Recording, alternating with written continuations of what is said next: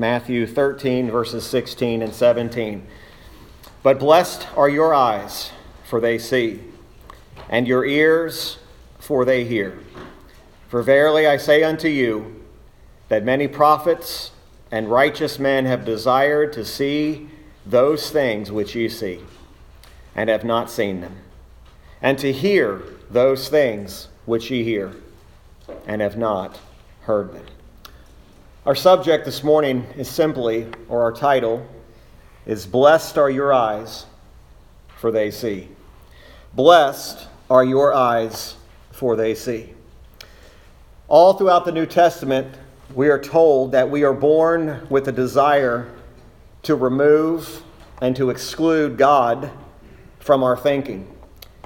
Man, of course, left to himself, does not think about God. He doesn't desire God. He doesn't look for ways to find God. As a matter of fact, he tries to push God away. He tries to deny the existence of God in a world that screams that there is a God.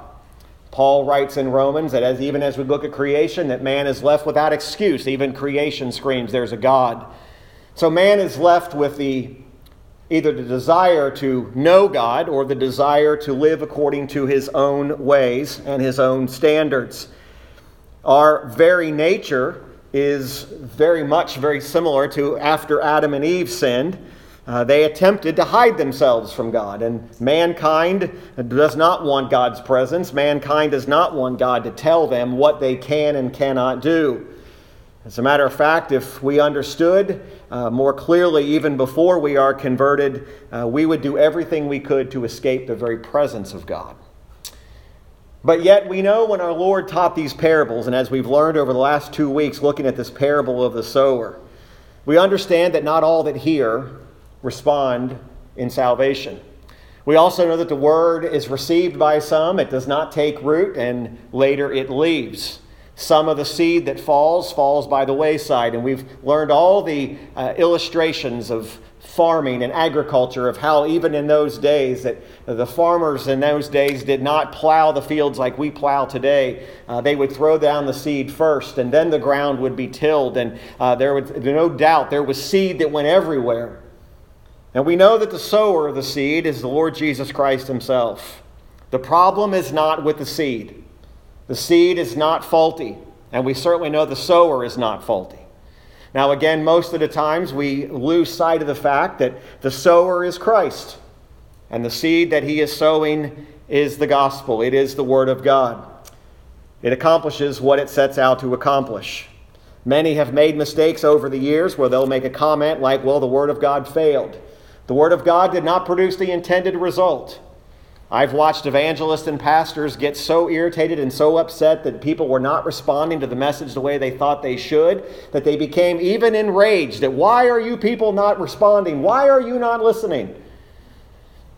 I was in that camp long enough. You cannot manipulate that seed. You cannot make that seed do something that it was not intended to do, just like I cannot convince a soul to suddenly decide for God by playing 50 verses of Just As I Am. It's not going to accomplish it. I love the song Just As I Am. I absolutely love it. But if you think God needs that to convert the soul, you've placed your faith and your hope in the wrong thing. If we preach the Word of God and we leave with no so-called results, but we've done it according to what God's Word has said, we've preached the Word faithfully and truthfully, we've preached the text, not man's philosophy. If we leave here in a few moments and the Word appears to have done nothing, we can still say we've done what we've been called to do. We may not see results. You may not see mighty conversions all at once. We may not see 5 people converted today. But we do know that the Word of God always accomplishes that which it sets out to do. The problem is never with the sower, Christ, and the problem is never with the seed. Now, no doubt, man has taken the Bible and has twisted it. The gospel is not always preached as it should be. The gospel becomes some form of 99% God, 1% man, or sadly, sometimes 50-50. Sometimes it's said, God's done all he can do to save you, now you do your part. That's not the gospel. God's not meeting us halfway. It is either all of the Lord or it's none of the Lord. And yet, the parables again, as we've learned over the last couple of weeks, can be very, very difficult to comprehend what was Jesus trying to say. No doubt there are many people who are attending church services today. They hear the preaching of the Word, but they really don't care about what they're hearing, and they have no desire to do anything with what they hear. They really want no part of God. They certainly don't want Christ. And you say, why are they here?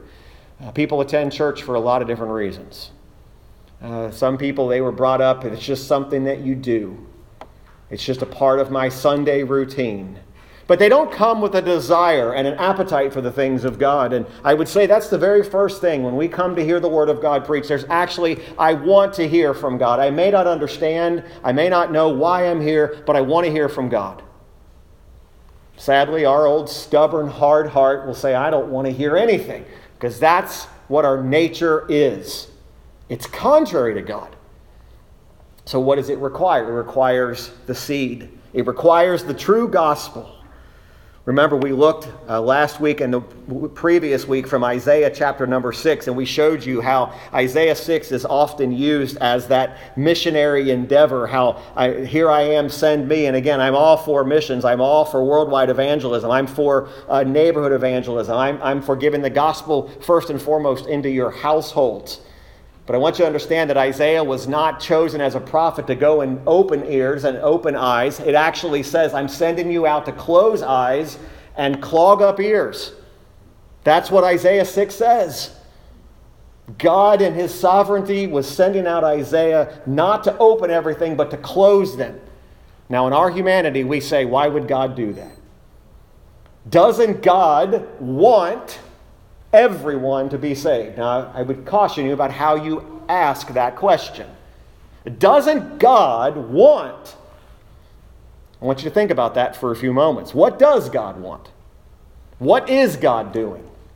What is God accomplishing, if anything? Is God dependent upon poor preachers who give a poor presentation of the gospel? Is he dependent upon the missionaries who maybe don't hold to the right gospel message? Or could it be that as the seed goes forth, he saves those who are intended to save? What does God want? Well, Jesus, as he taught the parables, he teaches the parables understanding that parables were not meant to be understood by everybody that heard them.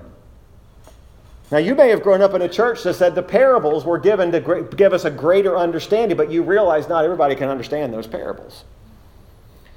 The parables were not being given as an evangelistic sermon per se. They were being given to those who could hear and those who could see. That's why the words, blessed are your eyes, for they see. It doesn't say, blessed are your eyes. Now let me turn to those who can't and make sure their eyes are open. He says, I want you to think about your eyes. Last week we dealt with the subject, to them it's not been given. Clearly showing that there were some, and that goes all the way back in verses 14 and 15, which is the fulfillment of the prophecy of Isaiah, which saith, by hearing ye shall hear and shall not understand, seeing ye shall see and shall not perceive. For this people's heart is waxed gross, and their ears are dull of hearing, and their eyes they have closed. Again, that was as a result of the preaching of Isaiah.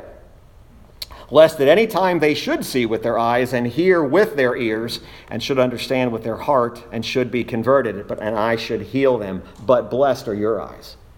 It's contrary to those eyes that are still closed.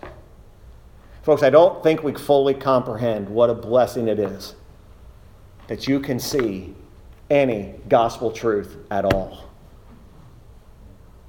The fact that you can understand, that I can understand a single thing we're reading today, again, ought to lead us to a spirit of worship 24 hours a day, 7 days a week, because you did not arrive at this by your own intellect and your own understanding. Your eyes are open because God opened them. Your ears are unstopped because God unstopped them.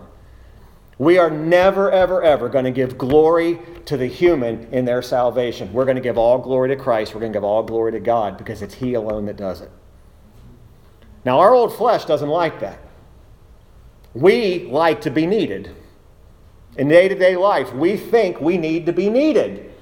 And it's carried over into our salvation. We think God certainly must need me.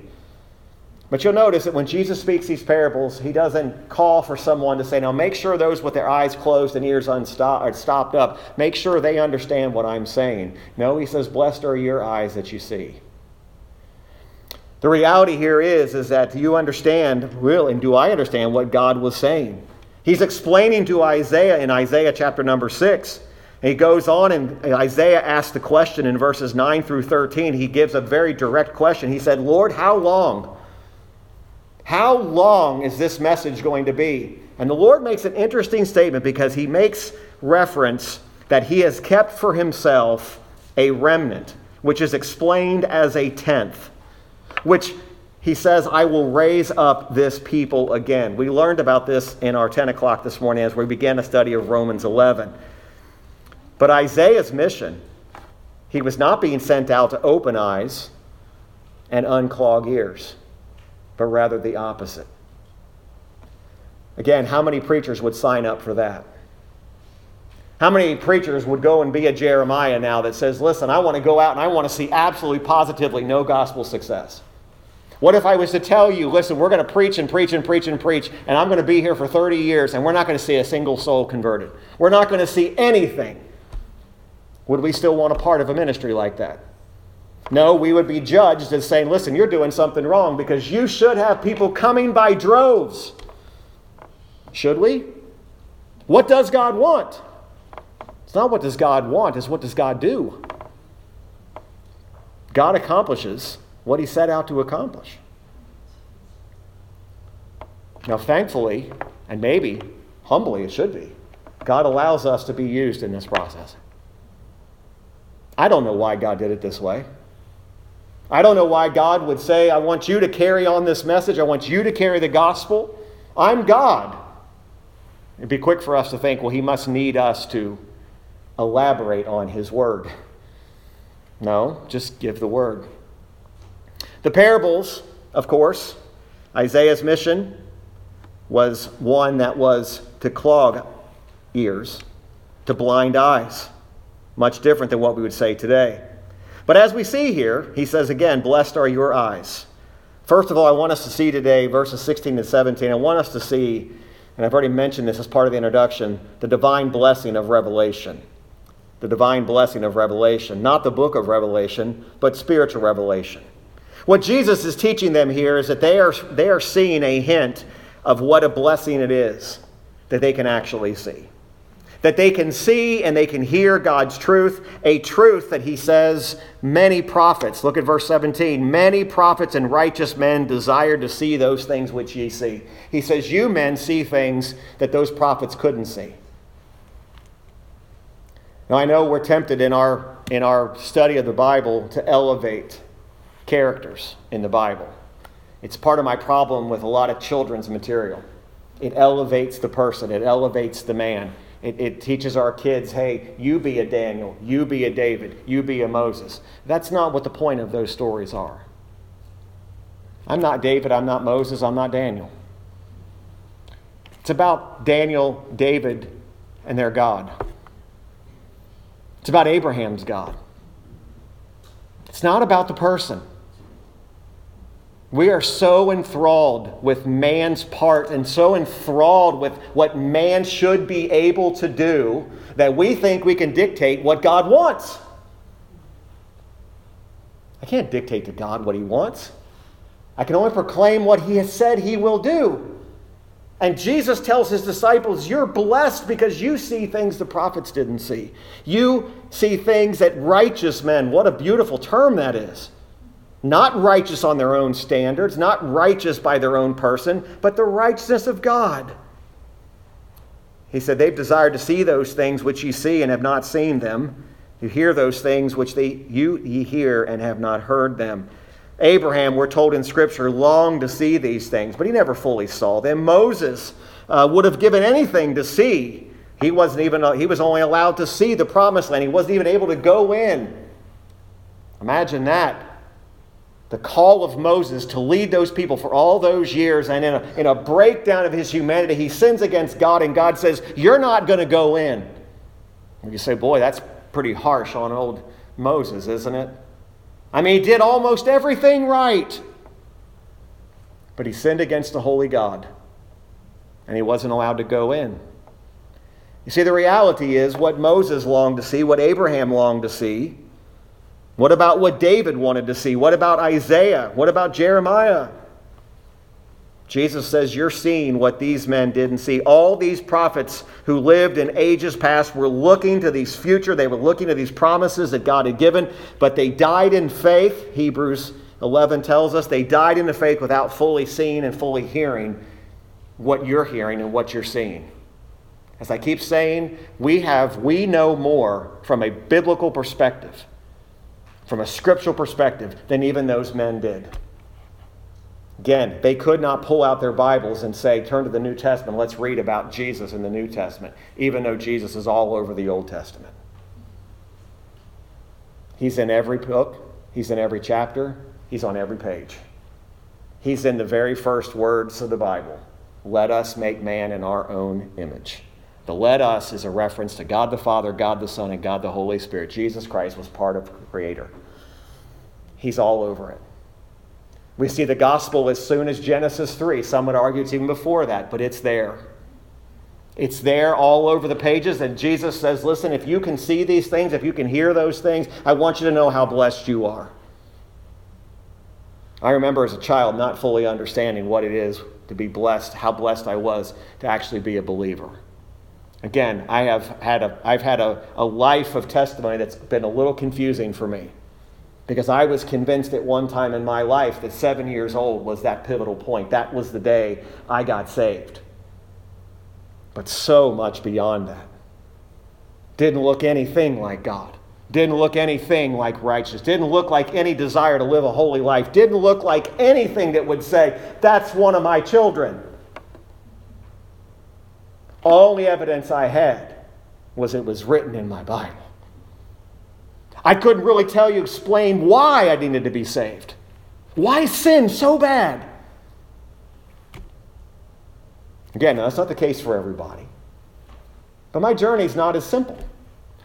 I grew up in a Christian home. I grew up going to church every single time the doors were open. We didn't miss. But you can do all that and not hear a thing, not see a thing, and walk out and say, listen, I am totally fine. No, it wasn't later in life that I actually could see and I could hear. And I said, boy, there was a lot I wasn't seeing and there was a lot I wasn't hearing. He says, blessed if you hear, blessed if you see. If you understand these parables, you understand these truths, it is truly a blessing. In answer to the disciples' question, remember, Jesus was asked a question. This is what leads to this. Again, context matters. Jesus the disciples asked Jesus in verse 10, why speakest thou unto them in parables? Why are you using parables? And remember what he said. He answered and said unto them, because it's given to you to know the mysteries of the kingdom of heaven, but to them it's not given. Literally, he says, I'm speaking them in parables because it's not given to them to understand it. We can argue with God, but that's what he says. But you has been given to. Blessed are you if you get it. Blessed if you understand it. So in answer to Jesus, or the disciples' question to Jesus, he explained to them that he used parables, and I want you to remember this, both to reveal and to conceal. The parables revealed to those who could understand it, but it concealed to those who could not. To those who had ears to hear, the parables were words of life. When I read the parables now, they're words of life to me. They're words of life. That's a blessing if you see these as words of life. You say, I sit here today and I don't understand it. I'm begging you, beg God to give you understanding. Don't beg God to make me more clear. I'm telling you, beg God to give you understanding. If you sit here today and you say, I don't understand any of this preach, I don't understand anything that's being said, beg God to give you understanding. And every one of us who are seated here today ought to be begging God to give understanding to those who are sitting here today who do not know Christ. Your greatest desire should be today that nobody leaves this building today unconverted. Not that I've already settled this matter. No. You can never hear the gospel enough, no matter how long you've been saved. I've said it many times, and I'm going to say it again. That's the worst accusation I've ever had personally, is I keep being asked, why do you keep preaching the gospel? We're beyond that stage. Really? Do we know that for certain? Do we know that everyone here is converted? I don't. Do you? Do you know everyone in this room has ears to hear, eyes to see? I don't. But you have spiritual conversations with people. They must be. I mentioned at 10 o'clock, the Pharisees could carry on a very good spiritual conversation with you, and they didn't know God. They knew all about the Bible. This isn't about knowing about the Bible. It's about knowing the God of the Bible. It's about knowing Christ. These parables were not given just to be revealing. They were meant to also conceal. To those who had ears to hear, they were words of life. To those whose hearts were hardened, they could not hear, they weren't going to understand. The parables were nothing more than stories that could not be made sense of, and mysteries to them that simply didn't make sense. And yet this is the main first parable Jesus teaches. It's about those who can hear and see and those who cannot. It is the divine blessing of revelation. Grace opens our eyes. What a wonder it is. What a treasure it is to be able to gaze upon Christ, to be able to sing with understanding. Again, to sing hymns, that's not the Bible, I get it. But if you could understand relentless love, if you can understand all glory be to Christ, not part of God, not part of the glory, all of the glory. A not as familiar song, how sweet the name of Jesus sounds. We maybe couldn't sing that in perfect unity, but if you paid attention to the words, you were singing a beautiful song. And God was not unimpressed because we didn't sing it all in unity. You sing with understanding. You have eyes that see, ears that hear. The voice of God, who before the foundation of the world chose you to be one of His. You have the greatest understanding that mankind can ever get if you understand the gospel today. It's greater than being a rocket scientist. It's greater than being a physician. It's greater than being whatever you choose. If you see and hear and understand the gospel of Jesus Christ, you are indeed blessed. You may not live in the largest house. You may not be in the greatest social circles. But if you know Christ and His Word, you are blessed. The counsel of the Lord, Jesus is telling His disciples, the counsel of God has been revealed to you. You are blessed. You are under the gospel. You're made known. It's been made known to you what the best of people, what the law could not bring out, Christ has. Christ didn't come to do away with the law. He fulfilled it perfectly. His obedience was required. Don't ever say Christ didn't have to do anything. He had to fulfill the law perfectly. Christ had to die. Christ had to shed His blood. There was no other way. It was the only way to satisfy the demands of a holy God. And He did it. The gospel humbles us. This parable humbles us. Jesus uses the words, "For verily I say unto you," or truly, this statement of what I'm telling you is truth. Today, the question is, are you among the blessed? You say, well, I'm blessed. I have a great job. I have a nice home. I have a great family. I have food on my table. You can simply be the recipient of common grace, but not His redeeming, saving grace. You see, God even shines upon the atheist. God's putting food all over atheist tables all over the world. So much that we get confused and we say, why is God rewarding evil? Why is God providing for that hater of God? It's God's common grace. But there is this distinguishing grace that God says, and these are the ones that hear and these are the ones that do not. Folks, these are truths I could not understand. And my biggest hurdle was my own selfish pride was in the way. Because I only wanted to understand it if it fit my way of what God should do and what I thought God wanted. Come to find out, what I wanted was not what God's plan and His decrees are. And yet, here Christ very clearly says, it's a blessing if you have this.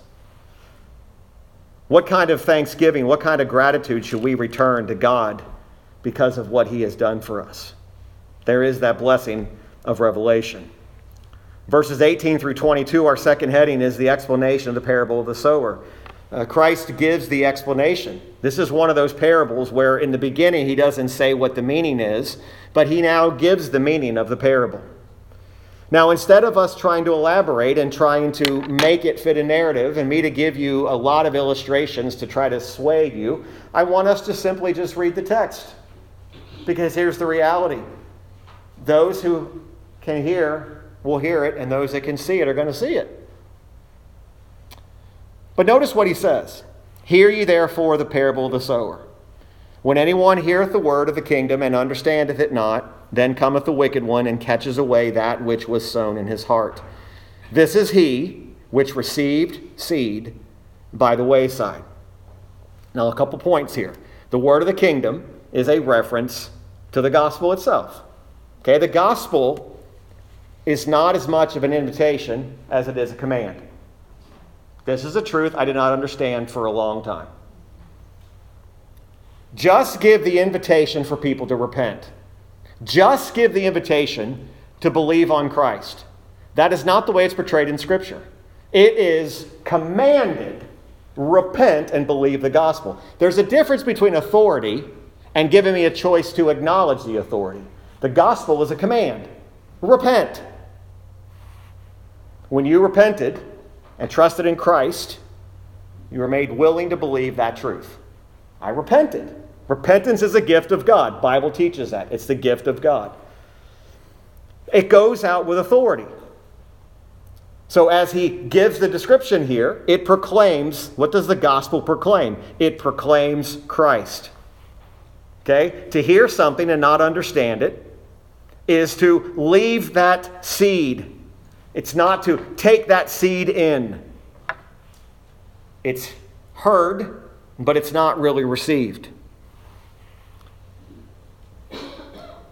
But notice there's a reference made to a wicked one. Then cometh the wicked one.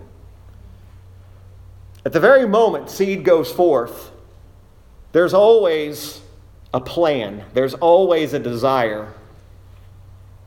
Now again, I want to be careful how I say this, because it's not always Satan himself, because Satan is not omnipresent. He is not everywhere equally at the same time. But the demons, the demonic angels are. And there, of course, is a desire for that seed to not do what it's intended to do. There's no question about that. But we get this idea that there's this battle going on between the seed and Satan, and the seed and the devil and the demons, and that in the case where it doesn't work, that the devil won. Listen, I want you to understand, the devil is a defeated foe. He was defeated on the cross. God's word always accomplishes its intended purposes. Now, it's hard for us to get that, because we want to be, no, I want to make sure that I did it. Listen, there's always going to be something that's going to try to hinder us from the word. And it references the wicked one and catches away that which was sown in his heart. Now, that's an absolutely frightening statement to me. Sown in the heart, but it doesn't stay there. It's one of the reasons why we're very, very careful about salvation and how we deal with children. We don't use terminology like, to get saved, you ask Jesus into your heart. Folks, do not use that as your gospel presentation. You say, but no, I want them to understand. What you want them to understand is what sin is, and you want them to understand why they need a Savior. That's what they need to know. How have I, if I'm 7, how have I violated and transgressed a holy God? Now look, every parent in this room knows what I'm getting ready to say. There is no greater fear in all the world than thinking that your child is not going to be converted and is not going to be saved. And I think every parent in this room would agree with me on that. From the time they're born, if you're a believer, you're like, I want my child saved. I want them to be converted. Everybody does. But I want you to understand, you got to be careful about where they put their hope in and what they're putting their hope in. I know children whose hope is not in Christ, it's in the pastor of their church. He's such a nice man. I am not salvation. No preacher is a salvation. No church is salvation. They must understand and be brought to the place where they know what repentance even is. I am alarmed at how many Baptist churches don't even talk about repentance. Oh, no, there's repentance. Repentance is required. You ask parents, is my child saved? Nobody who truly understands the Scripture is going to give you a definitive answer to that if they truly understand how severe this is. I can tell you at 7, I did not understand the truth of what my own sin really was. I prayed the prayer, but I didn't understand it. But it's part of our rush to get our kids saved. Grandparents, you're experiencing the same thing. You want your grandchildren saved. You want them to know Christ. But I caution you, allow Christ to save them. Allow Christ to save them. So that when they pick up the phone and they call their preacher, that's what they say. Christ saved me today, Pastor. Christ did it. So that they may boast in the cross and only in the cross. It's the greatest phone call I ever get. And there's no, what did you do, young man? What did you do, young lady? Can you walk me through what you did so I can confirm for you? I'm not going to give them any question as if they didn't do something right. That's what's happened. Well, did you go forward? Did you pray? Did you do it? No. If a person comes to the realization that Christ saved them, folks, they're talking about something that is far beyond whatever we could program. I've watched the gospel take the hardest hearts and melt them and have no comprehension and thinking that this is a disaster. I've stood in front of rooms of teenagers and I preached gospel with people that, listen, as far as I knew, they had a gun on them. Who people say, look, you got to watch out for this kid. He doesn't want anything to do with the gospel. And I watched it. I watched the gospel soften that kid's heart and watch that kid get saved, and all is all to Christ. He didn't even work with an altar worker. He came forward. He said, Christ has saved me. This is a kid, they said, he's on his last chance. He can't come to this youth center one more week. If he gets in trouble again, he's done. That's what the gospel does, folks. It wasn't dependent upon me. Listen, there are people who are not in opposition to the word. They'll receive the truth. They'll actually nod their head. They'll actually say, I can agree with the morality of the gospel. There's a lot of people that agree with the morality of the Bible. One of the hardest hearts of a person I ever saw was a person who was probably more moral than most of us were. But he was unconverted. See, we think sinners can't have a sense of morality. They do. He was unconverted. He would sit in a church like you guys. He would hear it. Blessed man. But it wasn't until years later Christ saved him. Why? Because Christ did it. You could sit here today, be a moral person, have a great sense of morality. Notice it says he received seed, but he received it by the wayside. The truth sown in his heart but it was only sown in his natural heart. The gospel isn't sown in the natural heart. There's a new creation, Paul says. But then notice he goes on in verse 20. He says, but he that received the seed into stony places, the same as he that heareth the word, and anon, or then he with joy he receives it, yet he hath no root in himself, but dureth for a while, for when tribulation or persecution arises because of the word, by and by he is offended. This is part of what we don't understand. When the Lord was dealing with these soil types, giving these illustrations, Jesus was talking about people who ultimately are in their unconverted state. They're not Christians who are struggling with carnality. I have heard people use this text and say, no, what this really is a bunch of Christians who are just carnal, backslidden. These are unconverted people he's talking about. They hear the word, they see the word, they might not even oppose it, but then he gives this interesting illustration of people that endure for a while. Now this is key. For when tribulation or persecution ariseth because of the word, he's offended. He gets offended because the gospel is offensive, and he's persecuted for that belief in that gospel, and he turns away and he wants nothing to do with it. I've said this a million times. We in this country don't fully understand this yet. And I'm telling you, all it took, and again, I'm not directing it to you because you're sitting here today, but all COVID did, that was the tipping point. That was the tipping point. A sovereignly allowed infection. Right? Do we forget that? God allowed this, pulls into it, and it's been used, and it has resulted in what has been described by a lot of pastors and a lot of preachers as a purging period. That's all it took. It's interesting, and it caused such division. We think it only caused division in the secular world.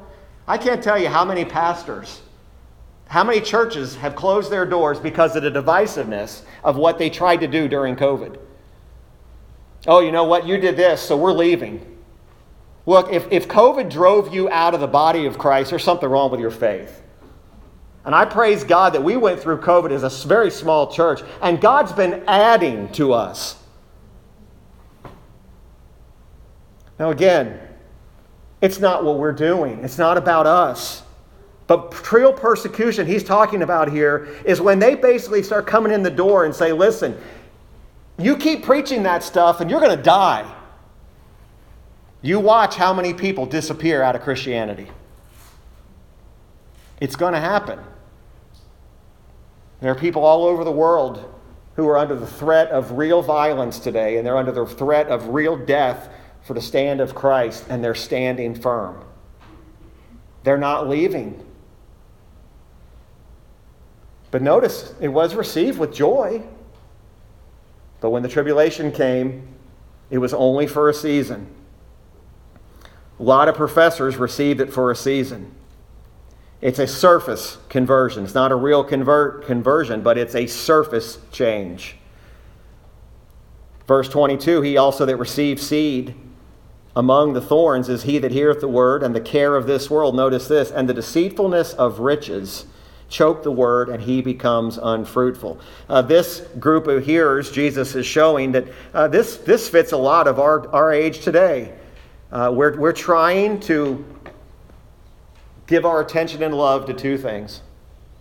We're trying to love the world, we're trying to love Christ. It's the deceitfulness of riches. It's the deceitfulness of this is the things of this world, the cares, the concerns of this world. It's the thorns. That's what's choking it out.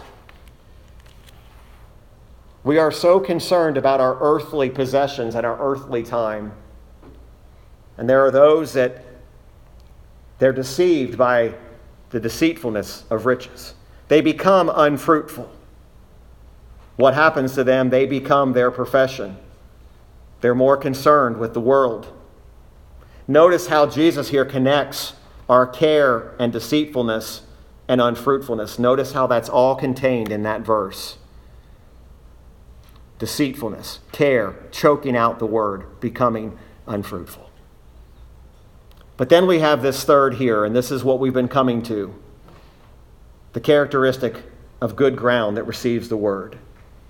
But he that receives seed into the good ground is he that heareth the word and understands it, which also bears fruit.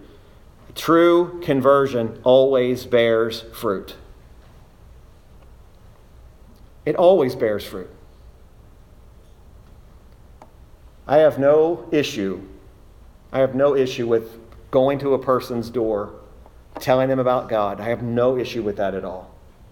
But you better be careful when you leave that house what hope you gave them.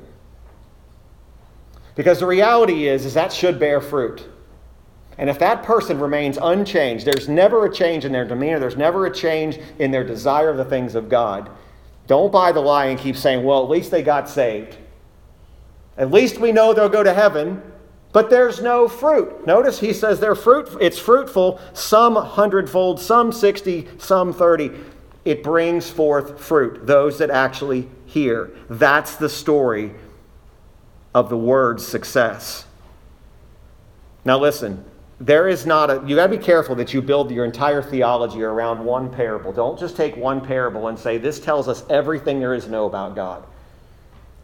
There are things that are given in one parable that are not given in another parable about who God is and how God functions. So I can't look at the parable of the sower and say, now this is all of it. If that was all of it, he would have only given one parable, but he gave a number of parables, right? And each one of those parables has a different message to them. But what we can understand here is that we understand that which actually gets into the heart, the word that hears the word, understands it. The truth then actually gets into that person. It takes root. It begins to grow.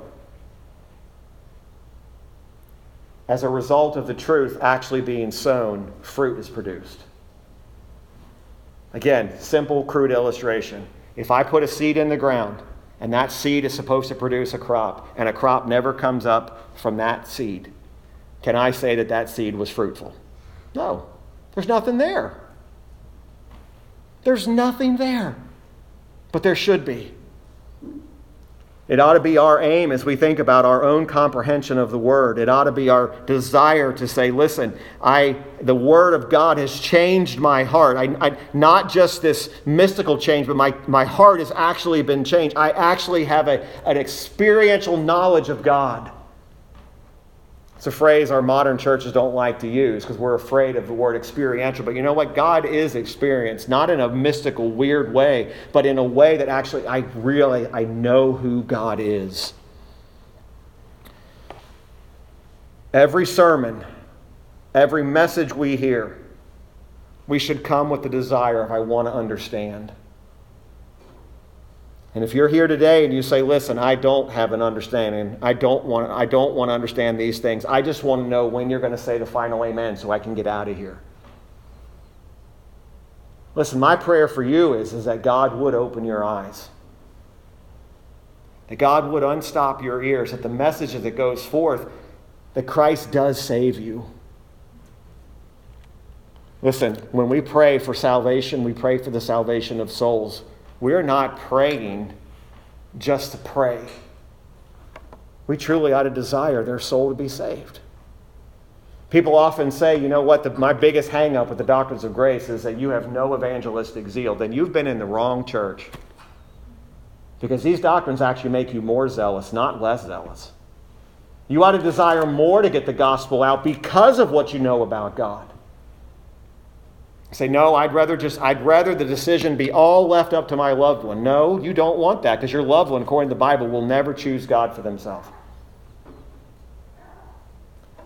But we take comfort in knowing that the word goes forth and it accomplishes what it sets out to accomplish. You are blessed if you can hear today. You're blessed if you can see. And all glory goes to God for it. And next week, the Lord immediately goes into another parable. He gives a parable about another field. He talks about a field where there's good seed that's sown in that field. And something happens in that field. Amongst the wheat, tares come up. That which is not really what it appears to be. We'll look at that next week.